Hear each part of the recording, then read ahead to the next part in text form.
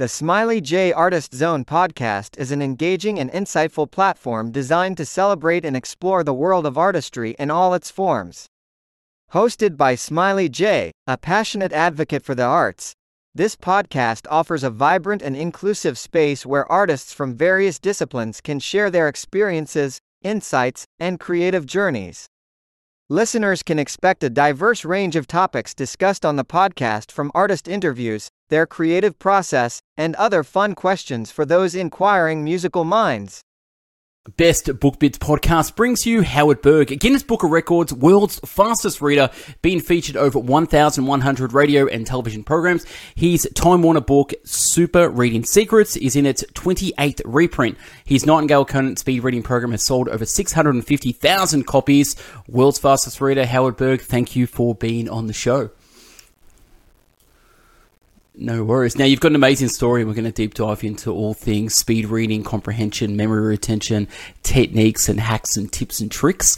But I want to know, take us back to your childhood, using the library as a safe house to get away from the gangs. Can you go back and tell us about how it all started from you? I grew up in the projects in East New York, Brooklyn.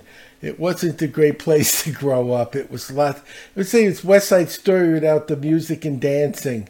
I met Bernardo, literally had a knife, and he wasn't smiling, and there was no dancing going on. I found the safest place in my neighborhood was the library. Gang kids would rather be dead, apparently, than caught in a book-rich environment. I mean, if you've ever been in a bookstore, it's the gang kids are coming, we better run out. So I read a lot. I had college reading when I was 11 as a result, because that's what I did. It was by choice. That was what you could do and not face a knife or a beating. I was hit with bats. I had knives in my throat. It was not a fun way to grow up, but it gave me a super skill, and now I'm able to help people. So you just, sometimes the downside in our earlier part of life is something that makes us better later in life. Yeah, absolutely. I was going to say, so thank God for where you grew up, because if you didn't grow up where you grew up and you grew up in a safe neighborhood and never visited the library and started to read books, you probably wouldn't be where you are today. But take us back to, when you started to figure out that you were learning differently and how school didn't teach you how to learn, and that you really taught yourself, and how you really did 4 years in 1 year of college, and how you started to teach other people as well. So when I was 17, I went to the State University of New York, Binghamton, which I believe is in the top 10 state universities in the country. And I majored in biology. The second half of my junior year, I got interested in the brain and learning. So I went to the dean and I said, I want to be a psychobiologist, not a psychological biologist. That's Frankenstein. A psychobiologist is the biology of behavior. And he said, you haven't had any psych courses. You only have 1 year left. You don't have to do a 4-year program in 1 year and take 6 science courses at the same time, 2 4-hour labs. Lab reports took 16 hours on a slide rule. He said, and I had 3 jobs. I was working 18 hours a week. He said, frankly, you're not smart enough. And that's when I realized they never taught learning in school. They tell you what to learn. They tell you why to learn. They tell you what happens when you don't learn, but not why you hear a song on the radio once and you never forget it. And then you read the 7 Habits of Highly Effective People, and the next day you forget what the habits are. I said, there's got to be a way to learn things that matter the way you learn the songs. And there was. I got up to 80 pages a minute. I did the psych program in 1 year, and then I finished the bio program except for physics. And I took the GRE, which is the graduate SAT, in biology. So I reviewed like 48 books in 3 nights, like biochemistry, genetics, cell physiology, plant systematics. I wouldn't consider that the lightest reading. I got 3 questions wrong, so I was in the 99th percentile. I got an 800. And then I wondered, was it just the system? There's a difference between you could do something or you could teach what you do. That's not the same skill. And I had a school, and I taught kids aged 11 to 15 what I was doing. We gave them a 30-chapter book in lifelong developmental psychology, and that's a sophomore course in college. They were 11 to 15. They did it in 1 week, they took the CLEP, which is an AP test. 15 out of 18 passed sophomore college psych course in 1 week using the technique, which told me it isn't just that I could do it, but I could teach it. So now I have people around the country and the world, 11-year-olds in college getting A's consistently, making a lot of adults unhappy. They're 38 years old in a bio course, and the 11-year-old sitting next to you is running an A and you're running a C minus. And it doesn't make you look too good when that's happening. But it's like, hey, don't be angry at the 11-year-old. Learn what they learned, and you'd be doing the same thing. It's not that they did anything wrong. Absolutely, yeah. Thanks for sharing. I'm interested in how so after that you taught for 10 years in science computers in New York City. How did you then start the business of the learning systems, and when did you start realizing maybe it's a career, or how did the entrepreneurship or the business sort of start from there with Howard Berg Learning Systems? I was about 35. It dawned on me. I was brought up in a blue-collar environment. Everyone where I lived was blue-collar. So you were taught, go to school, get a job. That was your mindset. You go to school and you get a job. Nobody talked about building a company, starting a business. It wasn't something blue-collar people do. You get a job and you work. You need more money, you work more jobs. You need more money, you work more hours. That doesn't make more money. You learn new skills and you get paid more per hour. That's how you make more money. So I'm looking around at people who didn't have my education, but they had beautiful homes and beautiful cars. And I'm like, well, how come with what I know, I don't, and they do? And I'm looking, they have their own business. And they're making a lot more money owning a business than I'm making working for somebody else. So I started my program, grossed $65 million with Nightingale Conant. Now, I didn't get the $65 million. I'll be perfectly honest. I was the author. I got a royalty, which was okay. It would have been better to get the $65 million, but that's not how royalties work. Authors who write books don't get every penny the book generates. The store makes money. The publisher makes money. A lot of people, but the last one that gets paid is the author, basically. But that's life. But I did well. And then I continued. I trained the U.S. Special Forces at Fort Bragg, the Royal Thai Army in Bangkok, Fortune 500 companies around the world. Now I'm a Rotary president. I'm doing a lot of work in third world countries where they have no money and helping them because they can't afford to pay me.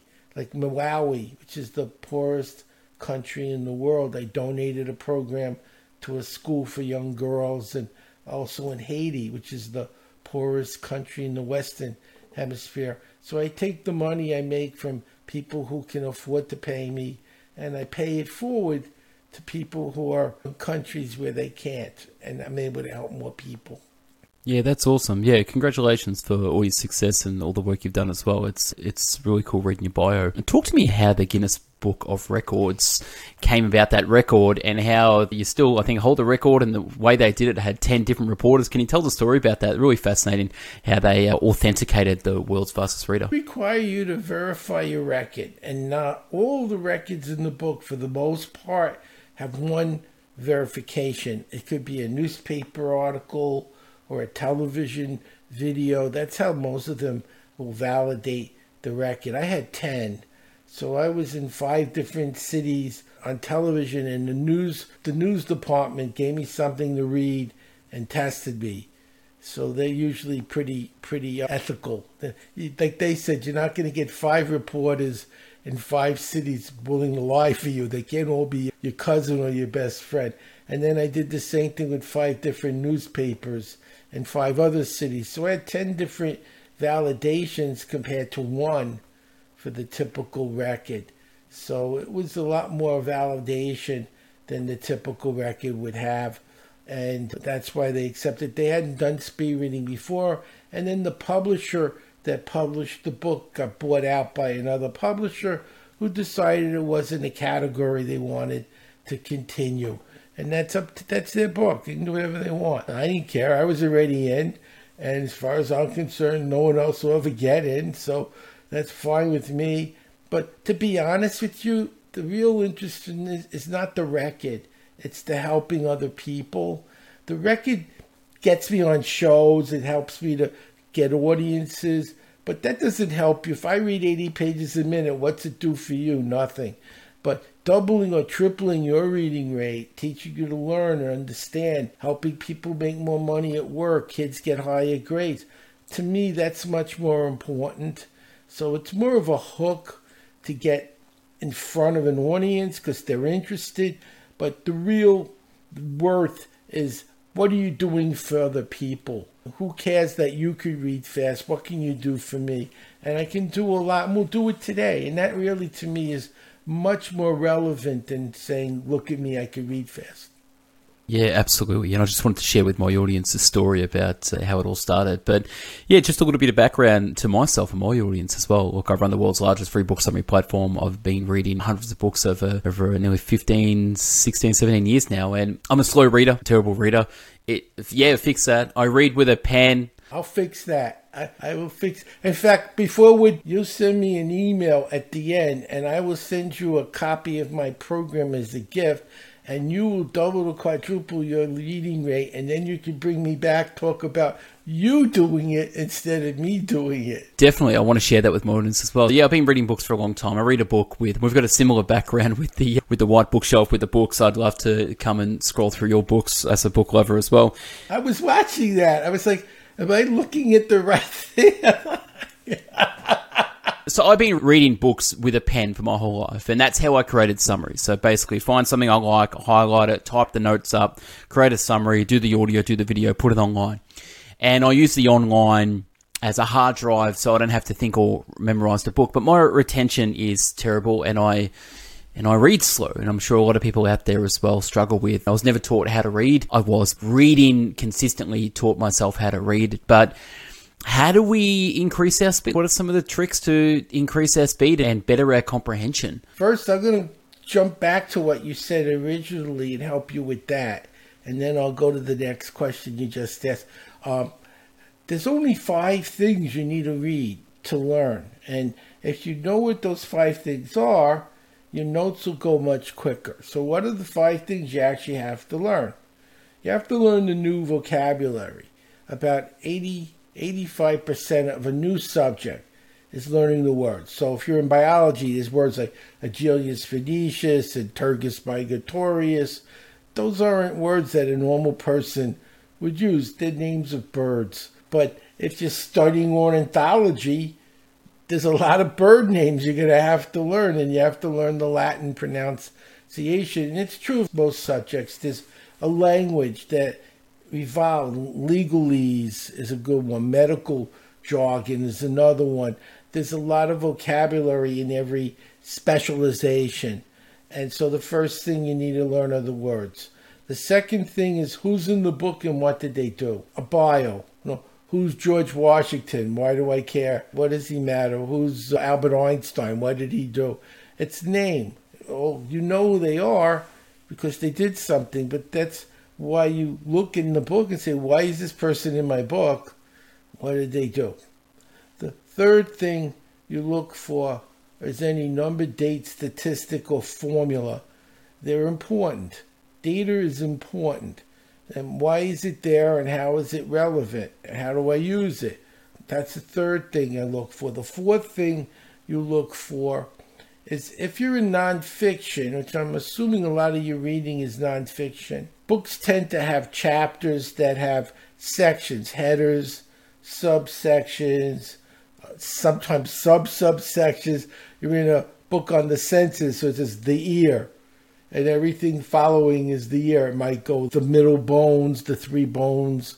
It might have the eardrum. Those would be another section. But it's the ear. And the next big one is the eyes. And it talks about the iris and the pupil and goes on to the different rods and cones. Those are all subsections under the eye. But it's not talking about hearing. So look for the sections and subsections and ask yourself, what are the 5 takeaways? What are the 5 main ideas? Sometimes there might be more.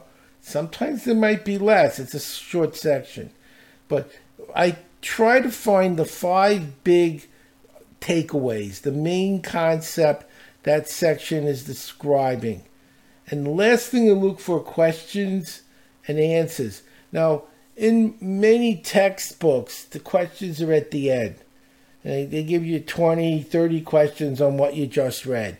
That's what they do in school. Answer the questions at the end of the social studies chapter or the science chapter. So what I tell people is read the questions first. What's going to happen is you're going to read the whole chapter, get to the questions, and not know any answers. Now you got to go back and look for the answers because you don't know them. But if you knew what the questions were before you started to read, you'd have a purpose, which is find the answers to the questions. And when you see information that's related to some of the questions, your brain's going to light up and say, that's one of the things they want me to know at the end.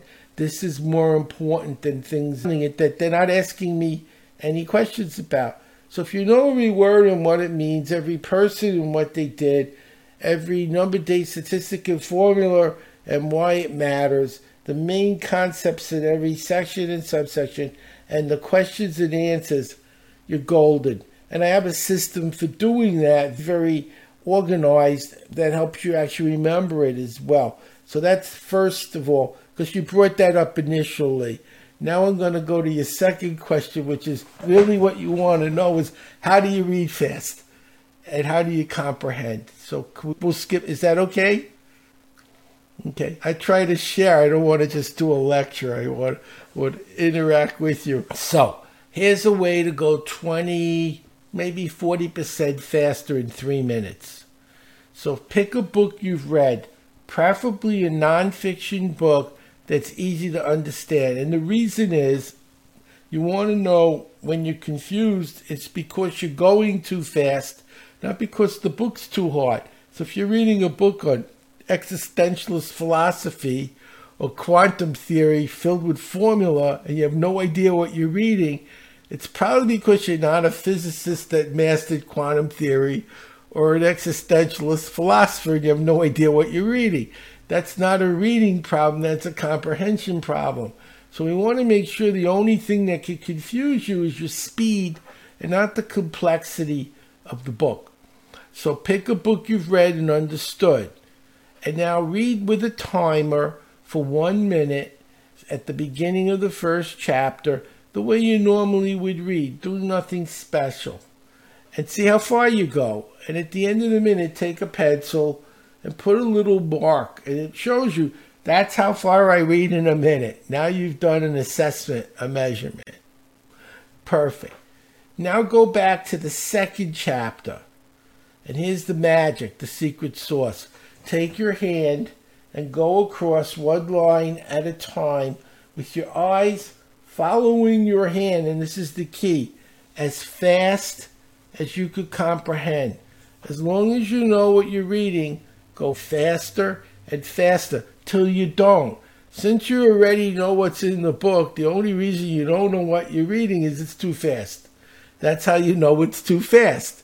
Slow down just enough so you understand what you're reading again. And for about 5 minutes, one line at a time, eyes following your hand, one line at a time, all the way across, left to right, 5 minutes. Now go back to the first chapter where you timed yourself, and again, read for a minute with a timer with your hand doing what you just did, as fast as you can comprehend.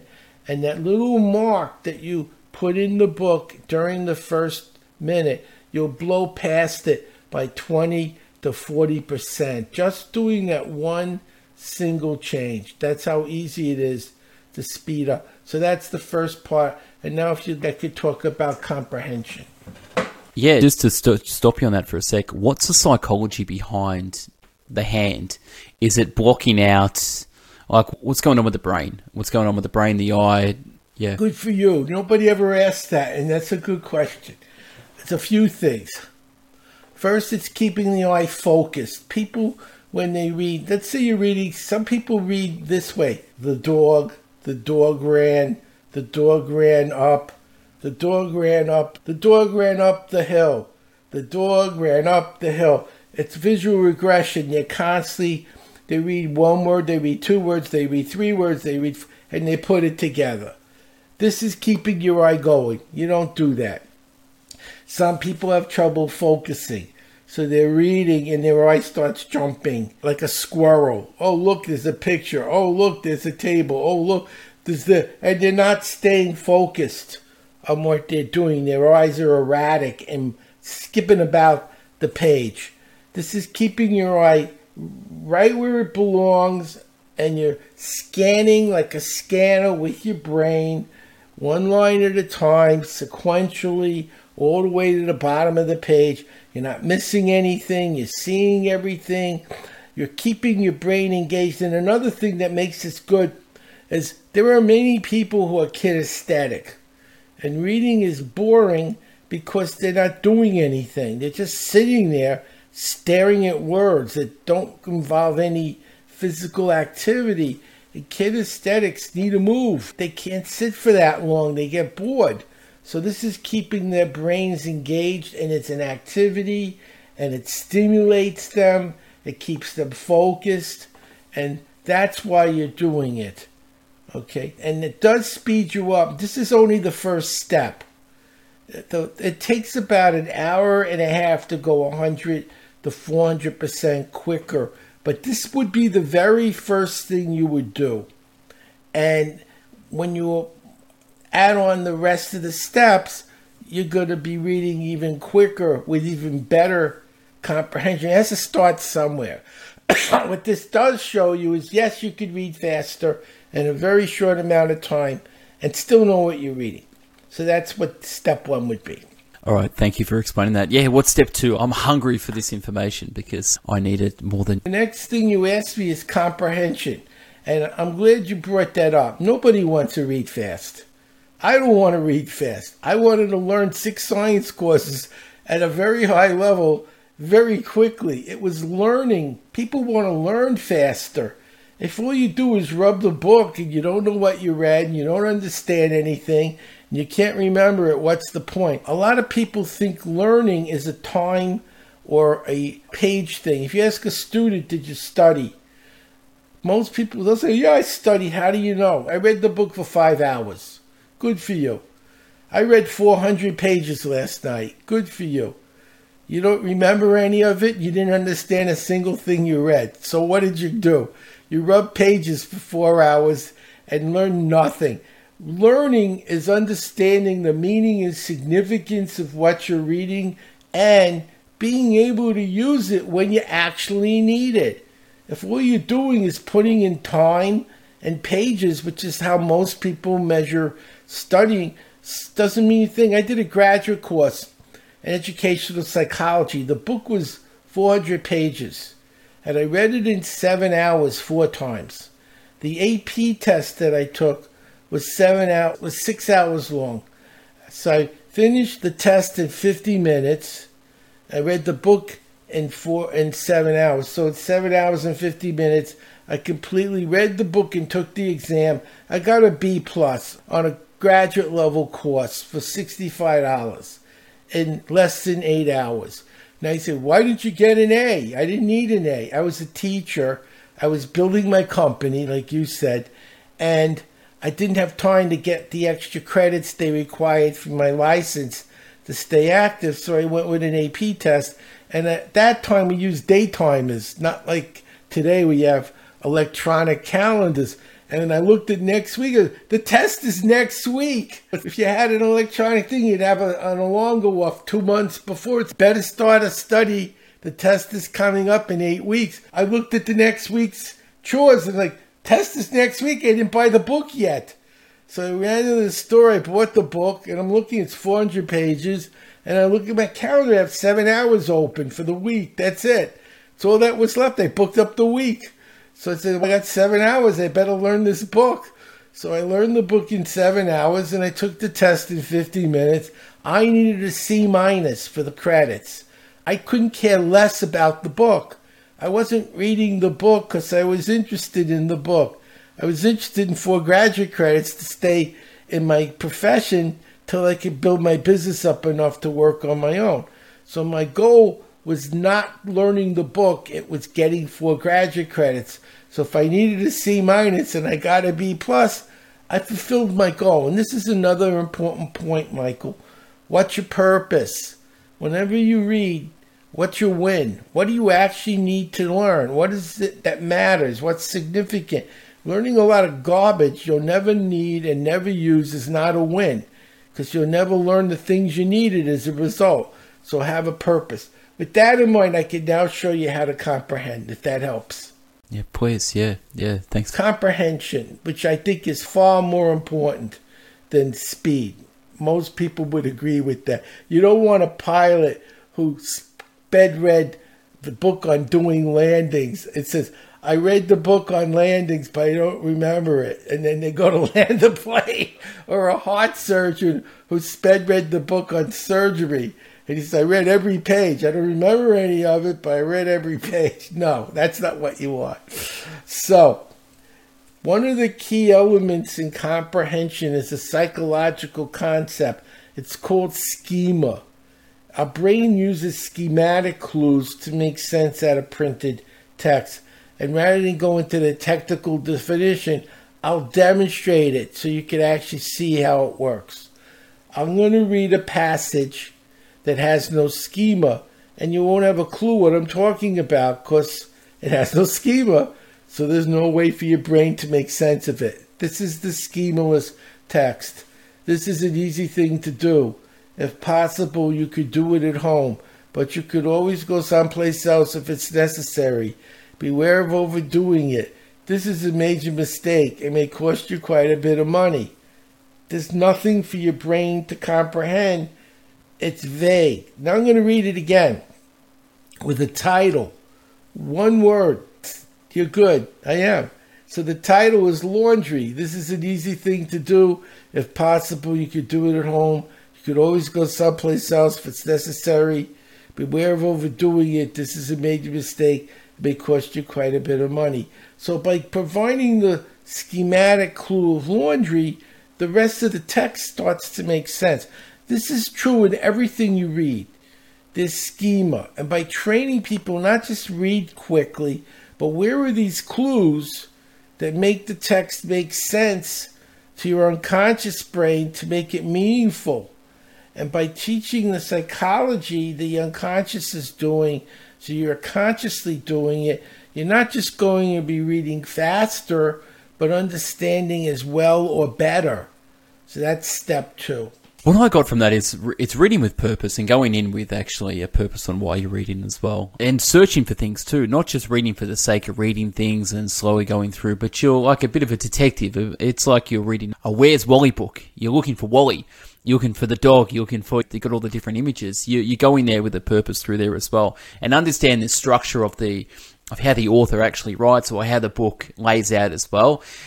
I think that's very important as well. Talk to me about a little bit about, so we've got reading faster, comprehension as well. What about increasing memory and recall? What are some things we can do to help us with memory and recall? There are many different ways to memorize. No one way works for everyone in every subject. So let's say you're a person who's good at learning languages, so you're going to use a different tool than someone who has trouble learning languages. Or I'm good at science and math, I'm going to use a different tool than someone who has trouble with science and math. So there's always subjects you're better at. A guitar player will do better in a music book than a neurobiologist. And the neurobiologist will do better in a neurobiology book than the guitar player because of their aptitude, background, experience, schema, what they know already. So there's no one way. But I'm going to give you a system that's good for learning a list. Just as a demonstration of how quickly the brain can learn a lot of data using a brain-based learning strategy. There's many of them in the program. And by the way, just want to say, if people go to berglearning.com, they can see all of the stuff. And we let them try it risk-free. So let me give you a list of 10 things to learn. You want to remember pole, shoes, tricycle, car, glove, gun, dice, skate, cat, and bowling pins. Now, if you're a normal person, I said, give me the list backwards, You look at me and say, backwards? I'm not sure I know it forwards. But you will, in 3 minutes, know the whole list effortlessly. In fact, this is so easy. 3-year-old children do this consistently. I work with preschool kids occasionally as a Rotary person. I go to kindergarten and pre-K, and I teach this to them. They learn it. So let's see how that happens. So you have 10 things to learn. The ancient Greeks discovered a shortcut for learning a list. Take a list that you know.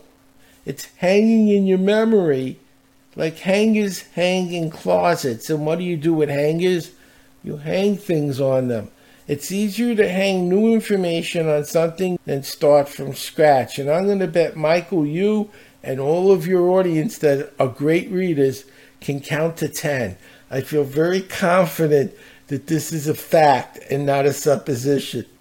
And we're going to use those 10 numbers that you know already to learn those 10 items super fast, backwards and forwards, starting with the number 1. The number 1 looks like a pole, like a flagpole or a light pole. So when I say 1, you say pole. What's 1? Pole. By the way, saying it's important. You remember 10% of what you read and 90% of what you say and do. This is not a drill. This is a tool I'm teaching you. You will use it for the rest of your life, and so will our audience. The number 2 is shoes. You wear 2 shoes. What's 2? Shoes. What was 1? Pole. Good. 3 is a tricycle. 3 wheels on a tricycle. What's 3? Pole. Do it my way. Don't do it your way. Because I'm doing it for a reason. What's 3? Pole, shoes, tricycle. Just starting. 3. Tricycle. 2. Tricycle. 2. Oh, sorry. Pole, shoes, and tricycle. Don't do that. What's 2? Shoes. What's 1? Pole. Very important when you're learning, follow instructions.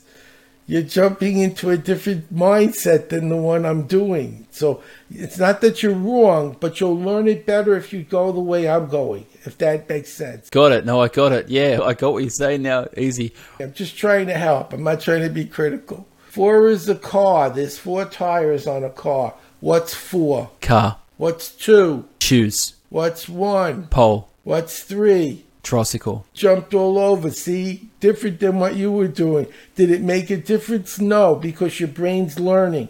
5 is a glove. 5 fingers in a glove. What's 5? Gloves. What's 3? Tricycle. What's 1? Pole. Getting much smarter now. 6 gun. When I lived in Texas, they loved guns. 6 gun. What's 6? Gun. Like a cowboy with a 6 gun. 6 gun. What was 4? 4 was car. What was 2? Shoes. Lucky 7 and dice. Lucky 7 and dice. What's 7? Dice. What was 5? Glove. 3. Tricycle. 1. Pole. Rhymes work. 8 skate. 8 skate. Say 8 skate. 8 skate. What's 8? Skate. 6. What did they love in Texas? Gun. 4. Car. 2. Shoes. You're looking for your pictures. I'm watching your eyes. Okay. 9 is a cat. 9 lives. 9 is a cat. What's 9? Cat. Lucky 7 in Dice. 5. Glove. 3. Tricycle. 1. Pole. 10 bowling pins in an alley. 10 bowling pins. What's 10? Bowling pins. What's 1? Pole. What's 2? Shoes. What's 3? Tricycle. What's 4? Car. What's 5? Glove. 6. Gun. Lucky 7. Dice. 8 rhymes with My brain just stopped. Skate. Sorry, skate. Yep. skate. That's okay. That's how you learn, by rehearsing. 9. What has 9 lives? Cat. And 10, the game of Bowling pins. That's it. Now here's how you use it. I'm going to show you how to use this to study. This is a way to speed learn numbers, which are tricky. Numbers are hard to remember. Let's imagine you're in a hotel and your room number is 314. By the time you get to the lobby, you forgot what room you were in. Here's how to remember your room number. 3 is a tricycle. 1 is a car, is a pole, and 4 is a car. So I picture a tricycle hits a pole on a car. Picture that as a movie. A tricycle hits a pole on a car. Tricycle, what number? 3. Pole. 1. On a car. 4. That's your hotel room. Tricycle, pole, car. 314. It's also pi.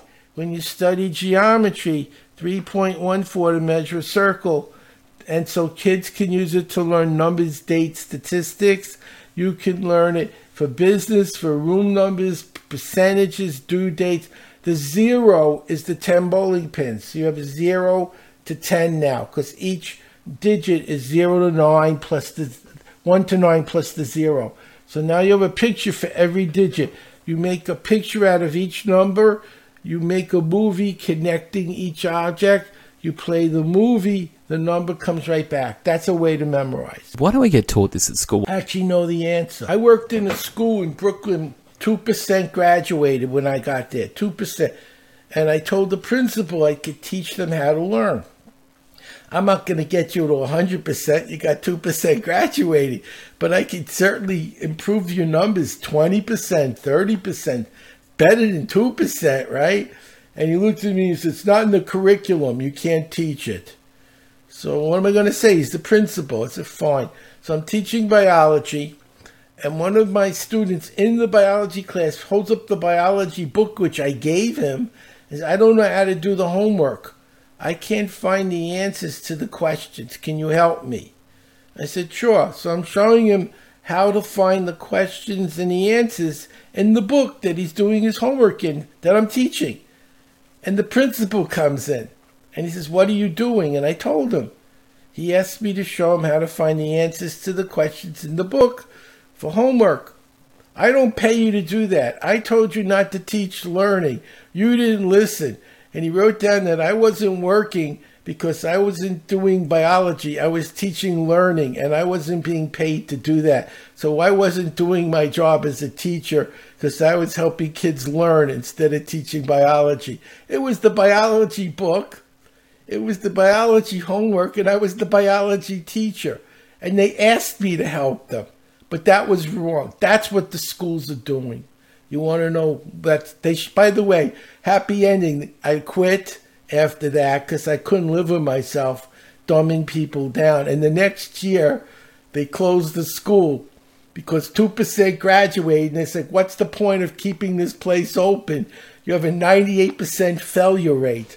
So there was a karmic repercussion for not letting me help. But it wasn't my fault. And then I went on and we made $65 million with my program. So it felt, okay, your school got closed. My thing made $65 million. I feel vindicated. That's a great story, Howard. That's a great story. And look, it's not about speed reading. It's not about comprehension as well. One of the things I've heard you talk about as well is people reading and about emotional intelligence as well. Can you expand on any of those subjects as well? Yeah, those are all connect. I could teach both. I could show you to read people if you'd like. Please, yeah. People have everything you need, and at the end of the day, take away everything, you're left with people. So people supersede everything. Yeah. What if you could tell when people are lying? Would that be a help? Yeah, please. Yeah, absolutely. Okay, I'm going to teach you a trick.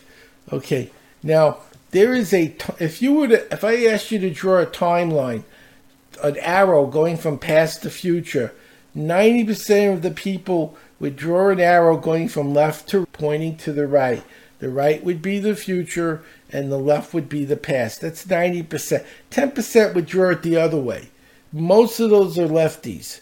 But 90%, this is a fact. So this is important because 10% go the other way. And I'm going to show you how to judge that now. So I was working with a Supreme Court judge in Toronto and I taught her this technique. Because she had a dilemma. Husband and wife are getting divorced. The wife accused the husband of doing something awful to the baby. And if she was right, the judge would never let him see the baby again. But she suspected the wife was bitter about the divorce. He hadn't done it. And what if he didn't do it and she doesn't let her ever see the baby because of her being bitter? What's worse, hurting him or the baby? She didn't know what to do. I said, here's how to tell she's lying. Your eyes have a temporal pattern. Okay, when you're looking up to the left, you're remembering things you saw. Now remember, we're in mirror images. When I look at you, this is my left, your left is, you shake hands, it's the other way. So when you're looking up to the left, you're remembering things you saw. When you're looking up to the right, you're imagining things you'd like to see. Not what's happening, and by the way, this works with writing. If you want to remember, when you're writing and you want to remember something that you've learned, you look up to the left and you remember something you saw in a book. If you look up to the right, you can start writing something new. So I said, here's what you want to do. Ask this woman, what does the furniture in her living room look like? And watch her eyes. And they go up to the left. She's remembering where all the furniture is. Very good. What's the furniture in your bedroom look like? She looks up to the left and she's describing all the furniture in the room. I said, good. Now ask her what she saw her husband do to the baby. Her eyes go up to the right, where she invents. And how do you know? Because you watched her eyes. Remember, 10% go the other way. So you have to watch where their eyes go when you're asking about the past. And most of them will go up to the left. If they go up to the right, then it's the opposite. But most of them go up to the left. And you could use this when someone gives you an objection in business. I can't buy your program. My wife won't let me. And you ask him a few questions. And then you say, what? And his eyes go the other way when you ask him about his wife. It's us saying no. So he's not telling the truth. He's inventing that. You can see when people are being honest and dishonest by watching their eye patterns. Wow. So first off, test recall and facts first, easy questions, and then throw them the curveball and see what the true objection is or imagination, will create. See where their eyes go. And if they're suddenly going the opposite way, the pattern just changed for no reason. Every time you asked them about something they definitely saw and knew, they looked up here. And then you asked them about the thing you really wanted to know, and they looked up here. Why? Why are they looking the other way? Because it's not true, and they're inventing it. What happened in the court case? I didn't get to see her again, but I did give her the tool to do. I know she was competent enough to use it, and it wasn't for me. I wasn't involved in the court itself. She was one of my students. I actually took my reading program, and I was in Toronto. And she invited me to her home, and she had a party, and I was like the guest of honor, meeting all her friends. And she was like sharing me. She was upset about this upcoming case and asked if I could help. So I told her what I thought would help. I says, watch her eyes and see what she does. And you'll have a good reason to be suspicious. Because after you ask 4 or 5 questions, she kept doing this with her eyes. And then when you asked about the baby, she went there. You just got your answer. Now, if she looks up there about the baby, then she's telling you the truth. And the husband did it. And now you know. But one way or the other, you'll find out who's lying, her or the husband. Yeah, definitely. I'm very interested to know the accuracy of that, but I'm sure it's very high. CIA uses it. CSIS uses it in Canada. It's not admissible in court as proof because it's like a lie detector. It can't be used in a courtroom. But if, let's say, you got a number of suspects and you didn't have unlimited manpower, the one that was looking the wrong way would be the most suspicious, the one to put your manpower on. And in business, it helps you to see if people are being frank and honest with you in negotiating or if they're trying to misdirect you. It gives you an insight. One thing I've heard you talk about, and I want to see how this ties in, you talk about emotional intelligence as well. How does this tie into learning, reading, and all that stuff as well? Yeah. So important. Okay, you're taking a test, and you don't know some answers. You get nervous, and you can't think anymore. You start getting anxious, you start getting depressed, and all the material that you studied disappears because in that emotional state, your brain can't recall what you learned. And that's a very common problem people experience in life. So I'm teaching them how to stay focused and calm. One of the things I taught the special forces was this. They're up sometimes 2, 3 days, 4 days in a row, no sleep, and things aren't going quite the way they planned. If they don't remember what they were trained on, they could get killed. They could die. And so I'm teaching them how to stay awake, how to stay alert. I could show you how to do that if you'd like. Yeah, please. Yeah, that'll be good. Yeah. Okay. So we know the left side of the brain controls the right and the right the left. So ideally we should do this standing, but because we got our microphones, we'll do it seated. But those watching us, do it standing, you'll get a better outcome. We know the left side, we take our left hand, touch your right shoulder, then your right hand, touch your left, alternating. So it's like the Macarena without the music. But it's a left brain, right brain activity. So you're stimulating your left and then your right. Same thing if you're standing, left hand to right hand to left knee, to the knee, opposite knee. And when you're standing, the knee moves too. So both sides of your brain are doing something. And grab your thumb in your hand like I am and say this like you mean it. I feel great. I feel great. Yes. Yes. Like he's doing with passion. Like Michael, oh, I feel great. That's going to be how you feel there. I feel great. No, I feel great. You got to really mean it. Exactly. We're going to do 3 sets of these. And if you're watching this and not us with our mics, you should stand. Starting with the shoulder taps. My speed. Ready? 1, 2, 3, 4. Slow down. 5, 6. Knee taps. 1, 2, 3, 4, 5, 6. How do you feel? I feel great. Yes. Yes. A little faster this time. Starting with shoulders. Ready? 1, 2, 3, 4, 5, 6. Knees. 1, 2, 3, 4, 5, 6. How do you feel? I feel great. Yes. Yes. This time as fast as you can go. And if you're standing, don't get too close to the desk. You'll bang your knees. Ready? 1, 2, 3, 4, 5, 6. 1, 2, 3, 4, 5, 6. How do you feel? I feel great. Yes. Yes. Now, you know what happens when you do this 3 times? Nothing. I'll show you how to make it do something. Remember Pavlov? He rang a bell, he fed a dog. He rang a bell, he fed a dog. That's our rotary bell of the president. He rang a bell and the dog drove. You want to feel great. So, the latest studies show habits take 90 days, not 30. So every day, slow, medium, fast. I feel great, yes. I feel great, yes. Every time you do that, you felt better because you woke your brain up. Now you're in an important business meeting or an exam. You don't want to stand up in the meeting and start tapping your shoulders. They'll call an ambulance. They'll think something's very wrong. You grab your thumb and you say to yourself, I feel great, yes. Remember Pavlov with the dog? He rang a bell. The dog drooled eventually. So this is your bell. I feel great, yes. And you don't say it out loud. And when your brain hears that, it remembers all the times you did this and woke up. And your state changes instantly. And that's what I was teaching these special forces. And there's a number of states: relaxation, focus, concentration. By teaching them how to elicit the state and then anchor that state to a conditioned stimulus so they could wake up whenever they wanted to. And that's what I'm doing. Yeah, that's fantastic. It's funny that people go to the gym and they know they do the workout, they're going to get a pump. Yeah, the muscles are going to fill up with blood, they're going to feel great, and they get that high.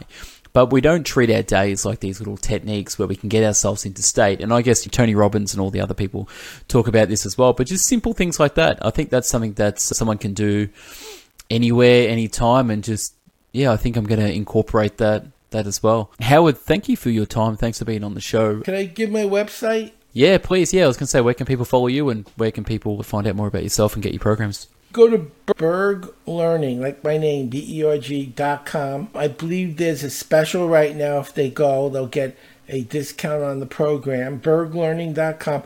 It's a reading program. It'll double to quadruple their reading rate. Show them what to look for, how to know when they found it, how to analyze it when they're confused, how to remember it when they need to use it, how to stay in state so they don't get emotional and lose all that information. There's a writing program. We haven't done that, but I wrote a book in 5 hours, last book, and I teach people writing and reading is the same. Reading's input, writing's output. And as you get better at writing, you be better at reading because you understand what writers are doing to share data, and you're learning new ways to do it when you're reading other people's material. Memory, I showed you one technique, there's dozens, and then there's speed math. So Howard Berg, so it's berglearning.com. We offer a total satisfaction guarantee, so you have nothing to lose. It's great for business people. It helps your kids do better in school. You can do this with your kids. You make more money, they get higher grades. And grandma and grandpa can use it to stay mentally fit. I'm 73, so if you keep using your brain and you keep stimulating your brain, age is a meaningless thing. It's just, you get old when you don't do anything. And you start young at your age and you never stop. It won't matter how old you are. You'll still be young at heart. I'm still swimming half a mile 3-4 times a week. I lift weights. I ride my bike. I don't stop. Everyone around me is like a vegetable. They're hobbling around. They can barely move, but I never stopped. And I had an 84-year-old, Ruth Lubin, read 3 books in 3 hours the day after I taught her. Age is not a variable here. I had a 92-year-old read 100% faster in 4 hours. So you're not too old. I'm going to say my youngest was 8, and that was in Toronto. She read 5 seconds a page. So if you're between 8 and 92, and I'm assuming most of you are, you're in the sweet spot. Absolutely.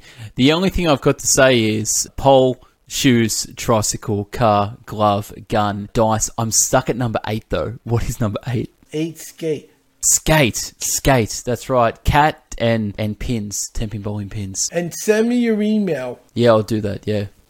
Before you're done, after we're done, and I will set you up online with the program as a thank you gift, and you'll be doing it. You won't be hearing about it. You will experience it firsthand, and you'll say, wow, everything this guy said he could teach me, I'm doing it. And by the way, you got some of the same books as me. I'm looking at your bookshelf. Yeah, I know. It's crazy, isn't it? I thought I was looking at my bookshelf. I was like, how could that be? I'm sure you've got better comprehension than me, but Howard, thank you again for being on the show, and to my audience, check his stuff out. Some fantastic stuff. So keep on doing what you're doing, and I look forward to speaking to you soon. Okay? Thank you. I see Larry North's book. He's a friend of mine. Oh, check. All right, let me grab it. 1 sec. All right, 1 sec.